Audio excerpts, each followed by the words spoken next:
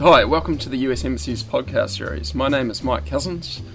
Late last year, we interviewed Aaron Rasmussen, the co-founder of Masterclass.com, who was in New Zealand for the Creative Leadership Conference. So, Aaron, g'day. How are you doing? Good. Thanks for having me. No worries. So I'm going to start with quite a hard question. Okay. It's really only 4 words, but tell us about yourself. That is hard. So my name's Aaron Rasmussen. I'm a serial entrepreneur.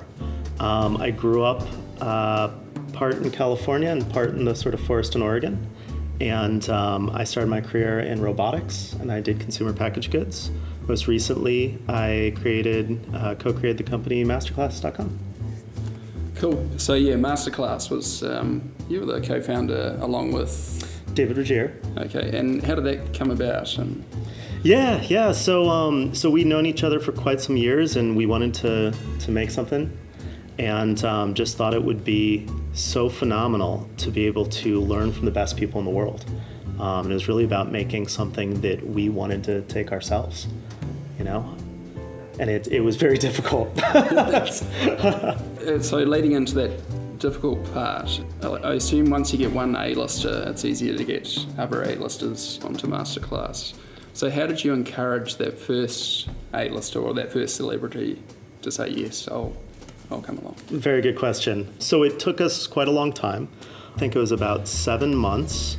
And the first one ended up being James Patterson that actually filmed with us. And at the time, David was really working on a lot of the sales stuff, getting through Hollywood and getting our way to these masters. And I think we pitched the production company at one point and then didn't really hear anything. And a couple months later, James Patterson himself called David on his cell phone and was just like, "Hey, this is Jim Patterson." Nice. And he said, "Well, I'm surprised and honored." And he said, "Well, I'm a surprising guy. Tell me more about this." So we ended up flying out to New York and meeting up with Jim and talked through kind of his process and his writing and his desire to really teach. And he thought it was great. So Bill Guttentag, who's a 2-time Academy Award winner, actually filmed the first course. And then once we had film in hand and I could cut a trailer from it, it became a lot easier because we could show people that this was something that was completely different from any other online education that anyone had seen before. So you're here for the Creative Leadership Conference and you shared some insights or finding the best out of someone during an interview. So you called this Observations and Modes of Inquiry. Can you explain what that means and give some examples for each? Certainly. So the idea was to talk a little bit about the characteristics that you see in masters, but from the perspective of a layperson. Now, I'm not a psychologist. I'm someone who has to make these observations and then apply them directly. So one of them, for example, is that there's usually a very high level of analysis that somebody who's masterful has. So they may have learned their craft by watching someone else do it. So for example, Shonda Rhimes tore apart The West Wing and figured out exactly how that show was made and then wrote Grey's Anatomy.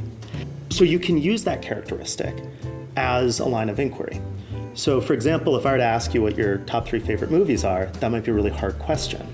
But if I provide you with 3 movies and ask you what you think of them, you could use your powers of analysis to give me some really good answers about why one is good and one is bad. So one methodology that we used was to provide examples of work and use that finely honed analysis to then help teach how this person sees the world. So I myself, I like pies. It gives me comfort and a lot of satisfaction to eat a really good pie. So what gives you comfort and makes you satisfied? Oh my goodness. I think I spend a lot of my time maybe a little unsatisfied, which is why I sort of keep doing stuff. But there's something really satisfying about understanding at the fundamental level how someone else does something, about learning a concept and internalizing it. And when you feel that kind of click, there's a giddiness, I think, when you really understand a new concept, especially when you're doing something even like mathematics, or when you're looking at the way a screenplay is written and Aaron Sorkin says something like, everything is intention and obstacle, or a character is defined by the methods they use to overcome an obstacle, and you feel that click where you're like, oh my goodness, that is the core fundamentals of it. So I don't know what that would be exactly in reference to pies. I don't know if it counts because I'm a little new to the savory pies of New Zealand, but I've been enjoying them. But Gordon Ramsay's beef Wellington has pastry and meat. Does that count, or does it need to be like a ground?